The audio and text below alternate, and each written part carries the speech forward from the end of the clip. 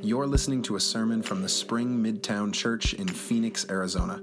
If you'd like to learn more about the Spring and its ministry, please visit thespringmidtown.org or follow us on Instagram or Facebook.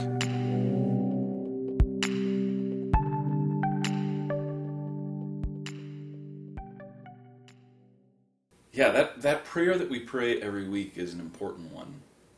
It's this precious gift that Jesus has given to the church. And we are going to have a sermon series where we start talking about it, called Lord, Teach Us to Pray. Because it's one of the few times that Jesus was asked a direct answer by his disciples, or asked a direct question by his disciples that he actually answered. All right, God, how do we pray? And he goes, like this. And so we're going to spend some time talking to God, and not just talking about God, because that's one of the things that's really important to Jesus. That we would move from talking about God, which is a good thing, to talking to Him. So the measure of our Christianity isn't just in whether we can give the right answers to certain questions. It's in how close we are to Jesus Christ, and how well we know the Father to whom we pray. And so if you would turn with me in a Bible, we're going to be in Matthew chapter 6, and we're going to read the whole prayer, and we're going to talk about just a part of it each week. So Matthew 6, starting at verse 7. Matthew 6, 7.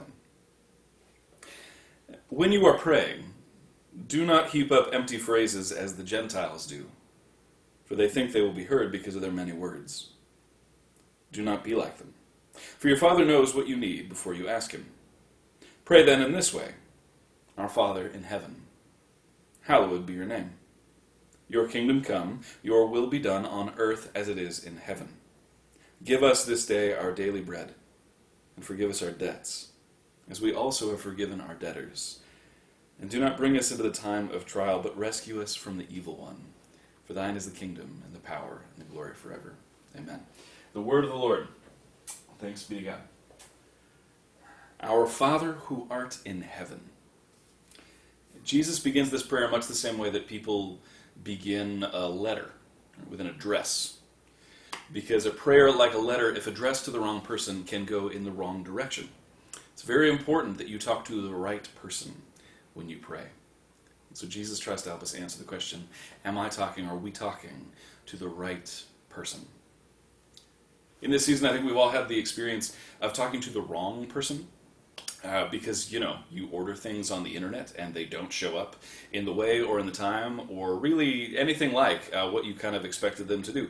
Right? If you're dealing with a click list and you suddenly get 6 substitutions and none of them make any sense and you get double charged for almonds, but you didn't even order almonds, and you try to call in and find out what happened and who bought where did this go wrong and why and how can we fix it? And no one seems to understand what happened. And you can manage to talk to 3 or 4 people before it ever gets solved. Or if you order something on Target or Wayfair and they say it'll be there in 4 days, and then 4 days go by and you check and it's going to be 4 days, and then 4 days go by and you check and they say it's going to be 2 weeks, and you think, hang on, you definitely sold this to me 8 days ago. You took my money, you have given me nothing. And now you're telling me you never had it to begin with? Who is going to solve this problem for me? Or really, anytime you deal with Target or Walmart or Amazon or the mega corporations, you sort of have this experience of talking to a robot in live chat and then calling the robot and trying to convince the robot that you need to talk to a person, but the robot is not convinced. And then you manage to get to a person, and the person is clearly not the right person, but you have to tell them the whole story in order to convince them that they're the wrong person, and they pass you on to somebody else who will eventually transfer you to a different department, and all along the way you're thinking, am I talking to the right person?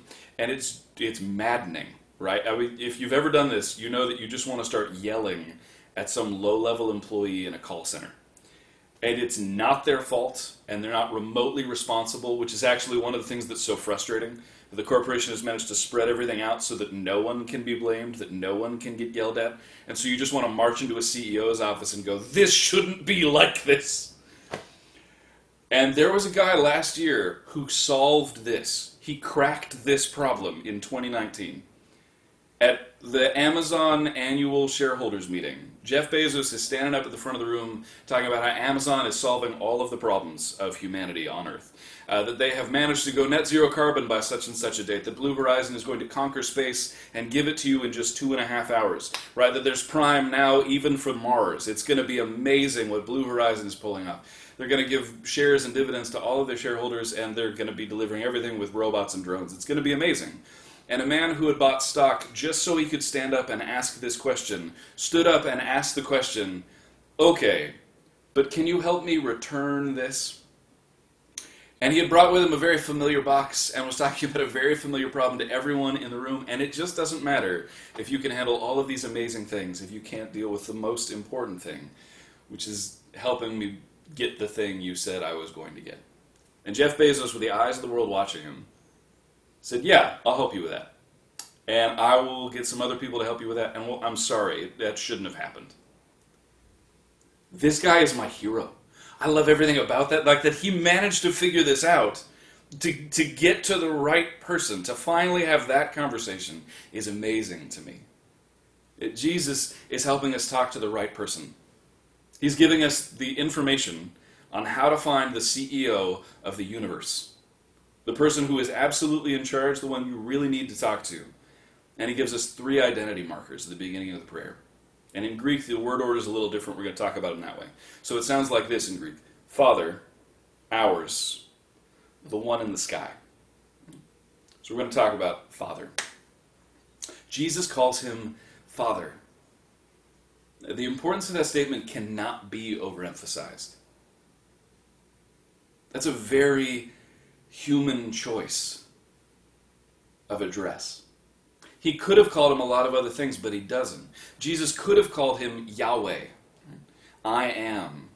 The God of a family, the God of a race, the God of a very specific group of people, Israel. The God of Abraham, Isaac, Jacob, and Moses. The God of David, the God with a city, the God with a country. The God whose name is as long as his story. But he doesn't. He could have called him the Lord. This mysterious, pious name within Judaism, where you talk about God without actually talking to him, without ever daring to name him, because his name is too holy to put on human lips. So God is distant and holy and other, and I am small and sinful and just not worth even talking to. But he doesn't. He could have called him Zeus or Jupiter, right? The god of Caesar, the god that had brought everyone together and had brought peace on earth in its way. The God of patriotism and politics and power, the God who's going to make this country great again. But he doesn't. He could have called him Sabaoth, the God, the Lord of hosts, the exact opposite of Caesar, right? The God who comes a conquering and destroying, the God who brings justice for the people at the margins, for the minorities, for the poor, the widow, the orphan, and the oppressed. But he doesn't. He could have called him just God. Elohim. Theos, just a generic term for God. A God with no distinguishing characteristics, with no particular story. A God who anyone and everyone can pray to and remake in their own image. But he doesn't. Jesus calls him Father. He doesn't use a single word that even sounds like God, or the name of some deity or someone divine. He talks about him as a God of skinned knees. A God who wakes up with you in the middle of the night and holds you close when you have a bad dream. He's the God of bad jokes and barbecues. That's the name that Jesus chooses for the God of the universe. A word that is simultaneously inclusive and exclusive. A word that's about family and power and justice, but very different versions of those words. Jesus manages to help us to understand who God really is, the Father. If you are talking to the Father, you're talking to the right person. If you're talking to any of those other names, you're probably talking to the wrong person. If you're talking to some God somewhere else, you're talking to the wrong person. We're talking about someone who's intimate and close to you, someone who's in your family, someone who cares.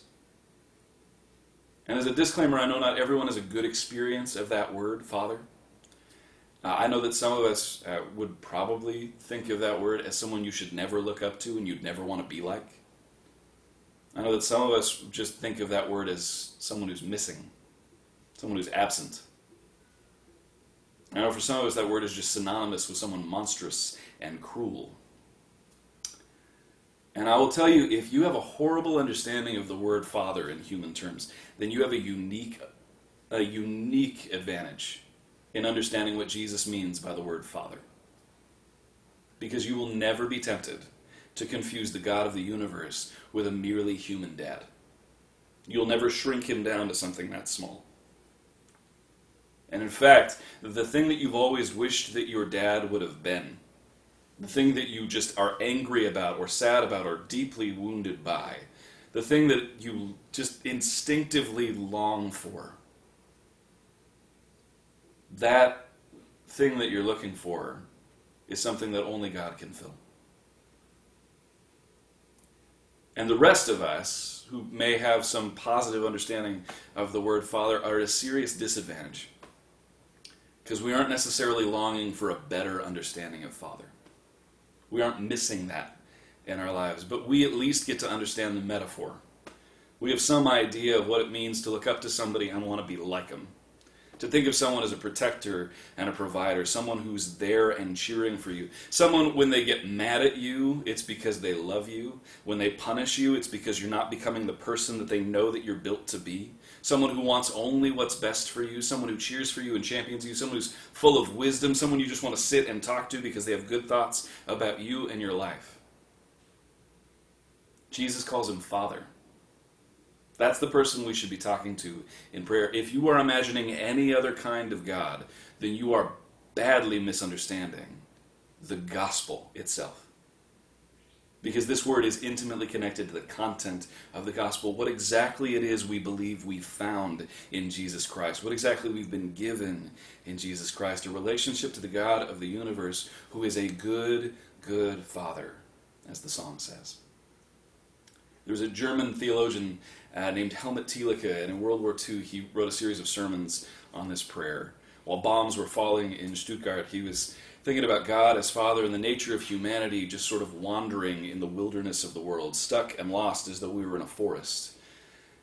And there's dangers, real and imagined, around every turn. As long as there's no God with us, we're just longing and hoping for somebody who knows the way, somebody who can tell us it's going to be all right, somebody who knows where the pitfalls and the dangers are and who can actually lead us through this in some way. And without that, we're just people lost in the darkness. And he says, modern man calls this weird sense of threat anxiety. The anxiety of life. The fear of life itself. And mankind knows, or thinks he knows, he's actually alone in the dark forest of his life. Would it ever have occurred to us to believe that there was a Father out there? Especially in these ghastly months, these valleys that all of us are going through. Doesn't the world seem a dreadfully unfatherly place when we think of the hundreds of thousands of graves in Russia, the cemeteries of devastated cities? Can we help thinking of all those who sleep in those graves as orphan children, beset on every side by death and the devil, without the protection of a father? Hasn't it always been so ever since the world began? The history of the world, taken as a whole, is a story of war. Deeply marked with the footprints of the apocalyptic horseman, it is a story of humanity without a father. Or so it seems. Only on one condition, and that condition would be tantamount to a miracle, could we say, our Father. And that would be if the Father had spoken to us. If he had first revealed himself to us. And if we could, actually and beyond all conjecture, say that he was with us. That's what God has given us in Jesus Christ. A revelation that we are not alone in this universe. That there is in fact a God who doesn't just exist, didn't just make things, but cares deeply about us the way a father does for his children. If you've been looking for meaning and purpose in life, this is why we find it in Jesus Christ. Jesus who says, if you've seen me, you've seen the Father. You want to know what the Father looks like? Look at Jesus Christ. Jesus, who calls him our Father here, but our Father might maybe be more accurately my Father, because Jesus will regularly call him my Father throughout the Gospels. Jesus has this unique relationship to the God of the universe. He is the only begotten Son of God, we hear.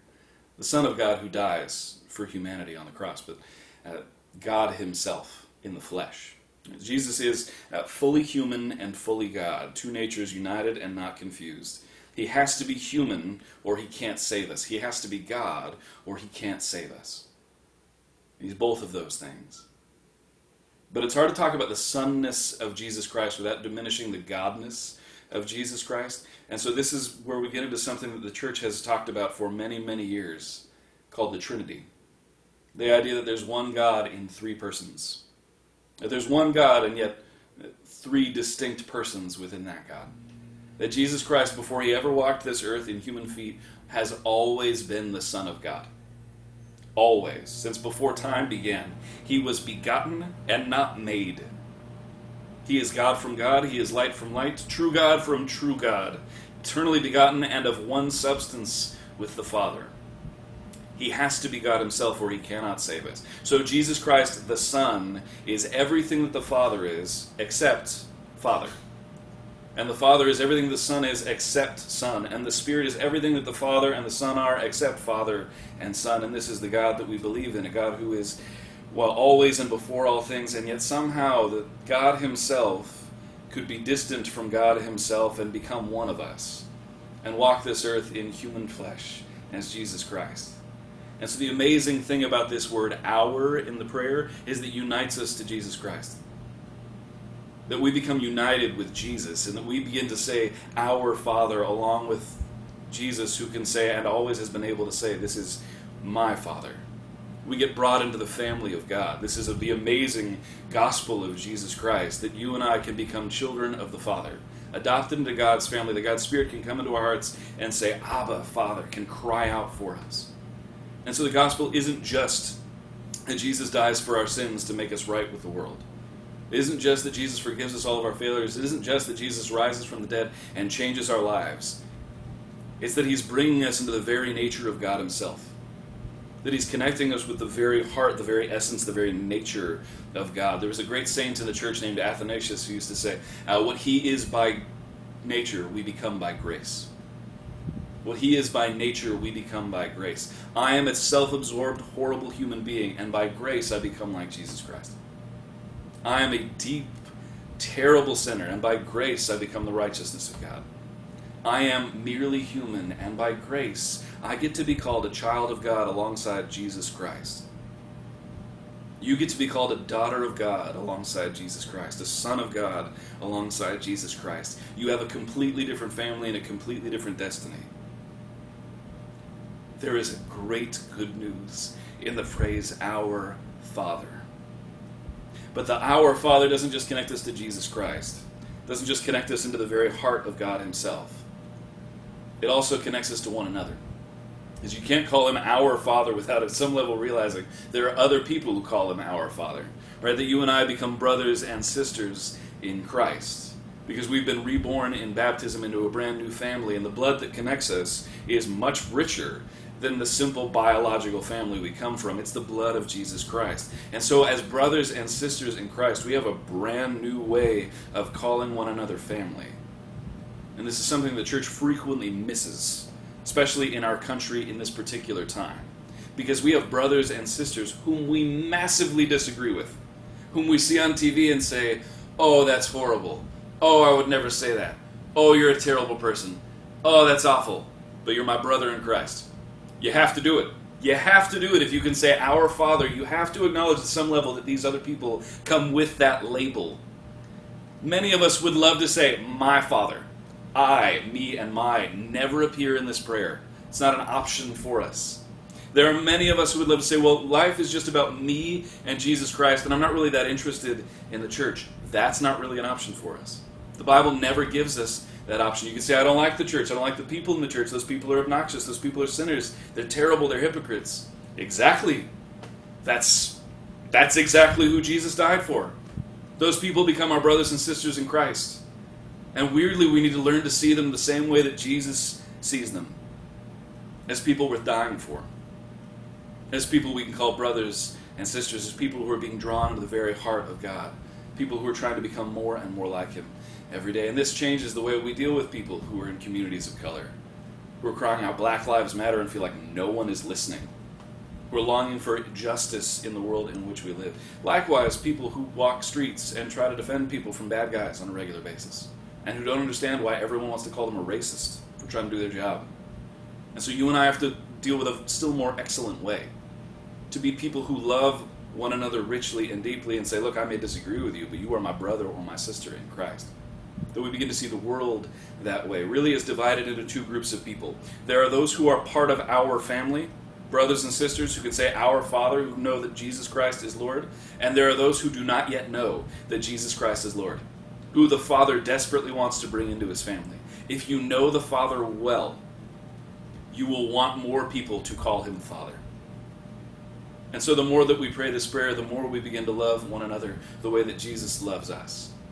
Because we begin to recognize our family likeness and our relationship, this amazing gift that we've been given in one another. That, in fact, all over the world, there are people right now who are praying this prayer. Like at this very second, I am certain there is someone of a different race, of a different tribe, of a different country, of a different language who is praying our Father right now. My brother or my sister. There are people in slums and in garbage dumps and in dark holes and in brothels who are praying that prayer right now. There are people in great mansions and in places of power who are praying that prayer right now. There are people all over the globe. There are people who are absolutely our enemies, who would shoot you if they saw you, who are praying that prayer right now. And the question really, friends, is whether we're praying the prayer and we're getting more and more into this likeness that we've been called into. If we can begin to see one another as family and realize that we are called to be brothers and sisters in Christ. And yet this prayer is somewhat exclusive. To call him Father is to acknowledge that he and he alone is God. And that there are no other copies. There are no other pretenders to that throne. There's only Jesus Christ, God the Father, and God the Spirit. But it's this amazing mystery that you and I have been brought into this incredible family. The guy who used to run the seminary I was a part of was named Rich Mao. And Rich Mao had lots of good stories. And he talked about the day he began to understand the church. It was in a diner in the South. He was hanging out with a Catholic priest, and they were a couple of Yankees who'd gone south of the Mason-Dixon line. They were sitting and getting breakfast, and some eggs and some bacon and some coffee had arrived. And alongside them there was this small mound of grayish-white stuff. And the priest looked at the waitress and said, ma'am, what is this? And she said, honey, these are grits.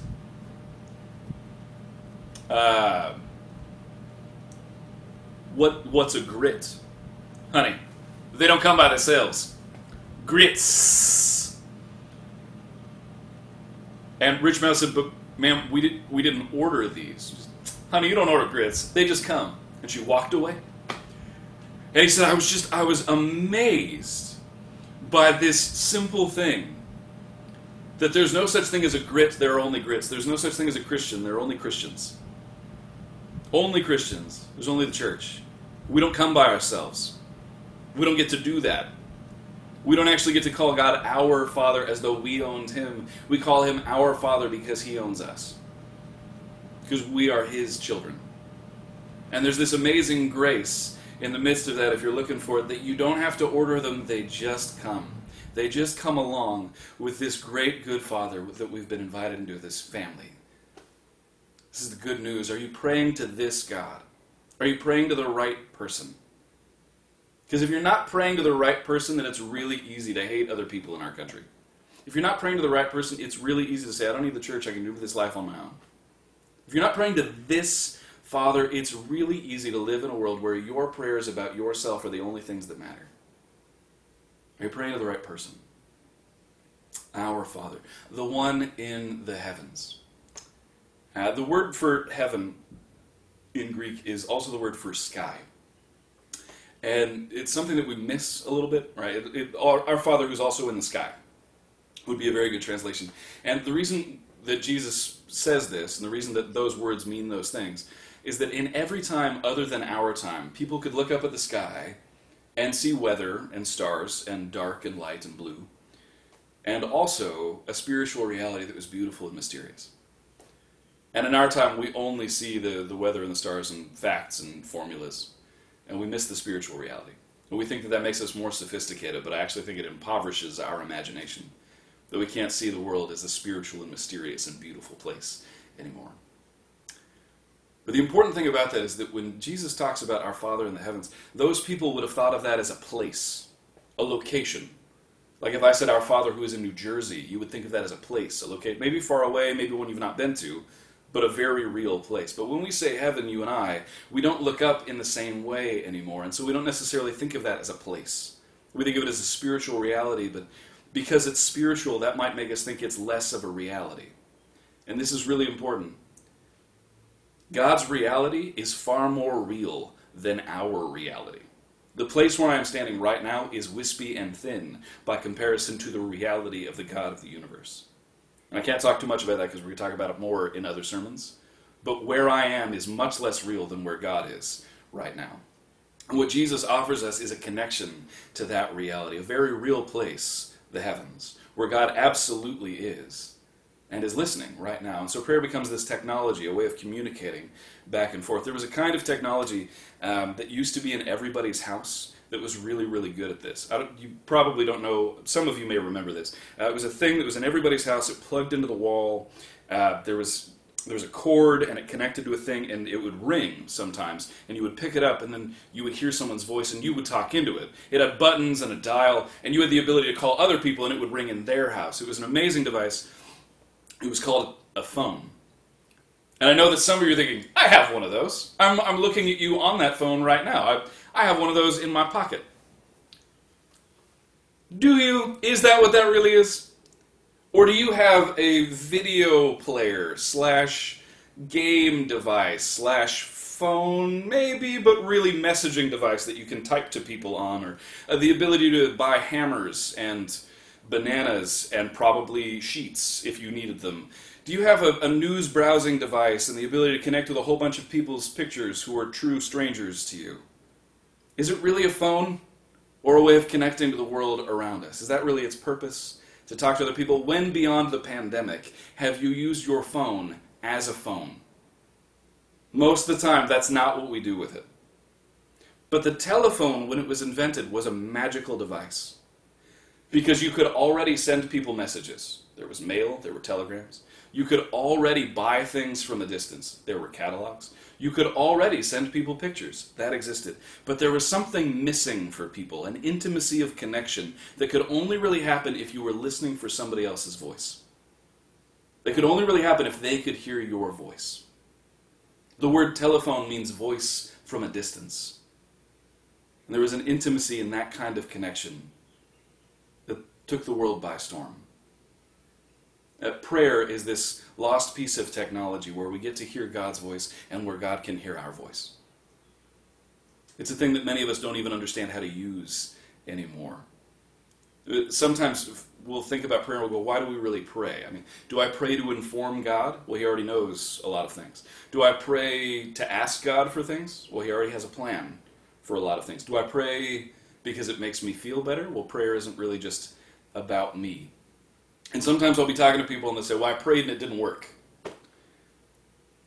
And I'll think, okay, so prayer for you is like a vending machine? Like if I pushed the right buttons, like a thing should have cut, and you tried whacking and it didn't work, and you walk away frustrated. And some of us really misunderstand what prayer is, the kind of technology, the sort of connection that it offers.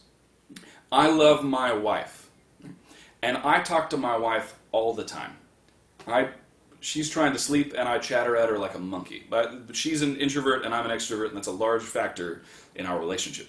I'm always talking about things to my wife. I'm telling her what happened in my day, even though she already knows, and I'm sometimes repeating a story. I'm often telling my wife about things she already sort of senses about how I'm feeling. I'm often telling my wife about things I'd like her to do or things that I really need from her right now. And sometimes my wife does those things, and sometimes she just looks at me. And sometimes I ask her 5, 6, 7, 8 times, and she does them, and sometimes she just looks at me. And sometimes she just outright says, no, do it yourself. And all of these sorts of interactions are the kinds of things you would expect in a real, deep, intimate relationship. One in which we actually talk to one another. And it would be crazy if I only thought of my relationship with my wife as asking her to do things for me. Asking her to give me things, asking for things that I really want, telling her things that I really need and that I'm frustrated that I don't have. that would be a bad relationship with my wife. Likewise, if I only talk to my wife because it made me feel better, that would be a really bad relationship with my wife. At some level, it involves asking and talking about how you feel and feeling better and sitting sometimes just in silence and sometimes hearing no and sometimes asking a lot and getting yes and sometimes just talking because you just want a relationship with somebody and you just want to be closer to them. That's what prayer is. It's a way of connecting with someone that you want to be closer with. Someone who's, in a way, in a different place. Our Father, the one in the heavens. But who's very interested in having a relationship with us. It says in the New Testament that Jesus is the one who's seated at the right hand of the Father. That Jesus Christ, the God of the universe, who died for you and me on the cross, after he rises from the dead, sits next to God and is constantly listening to our prayers, constantly talking to God about us. That's the thing that God talks about all the time, you. God is constantly talking about you, and he loves it, actually, when you join that conversation. Loves it when you want to be a part of that conversation. And he's really okay when you go, God, I don't really like or understand the world the way that it works. And he's really okay when you say, I'm really mad at you, because that's normal in any relationship.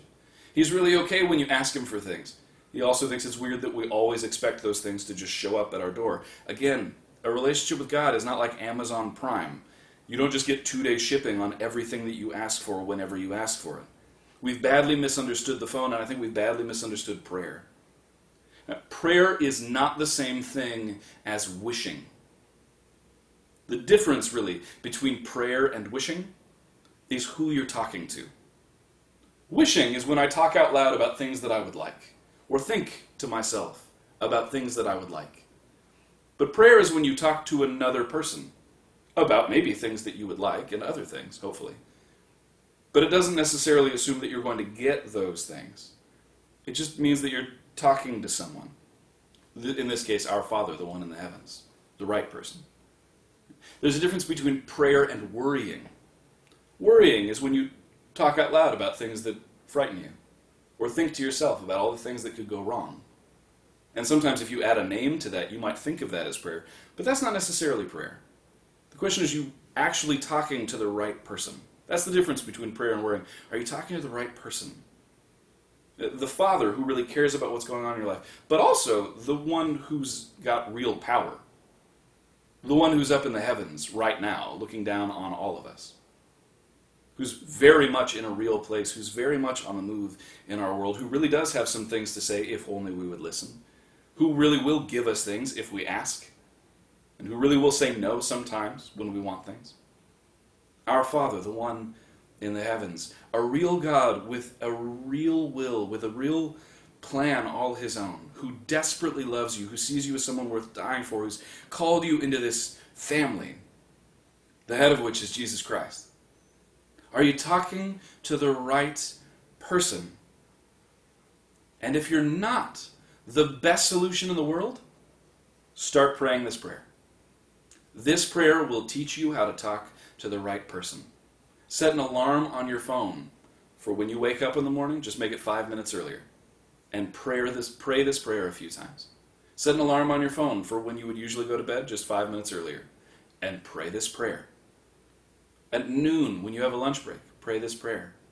I'm not saying you have to do each and every one of these times, but pick a time throughout this week and actually pray this prayer. And pray it every day, maybe, while we're going through this series. Every day we go through this series, make that a challenge for yourself. Can I pray the Lord's Prayer every day? Can I get a better sense of who it is that I'm talking to? Because we want to talk to the right person, our Father, who art in heaven. Would you pray with me?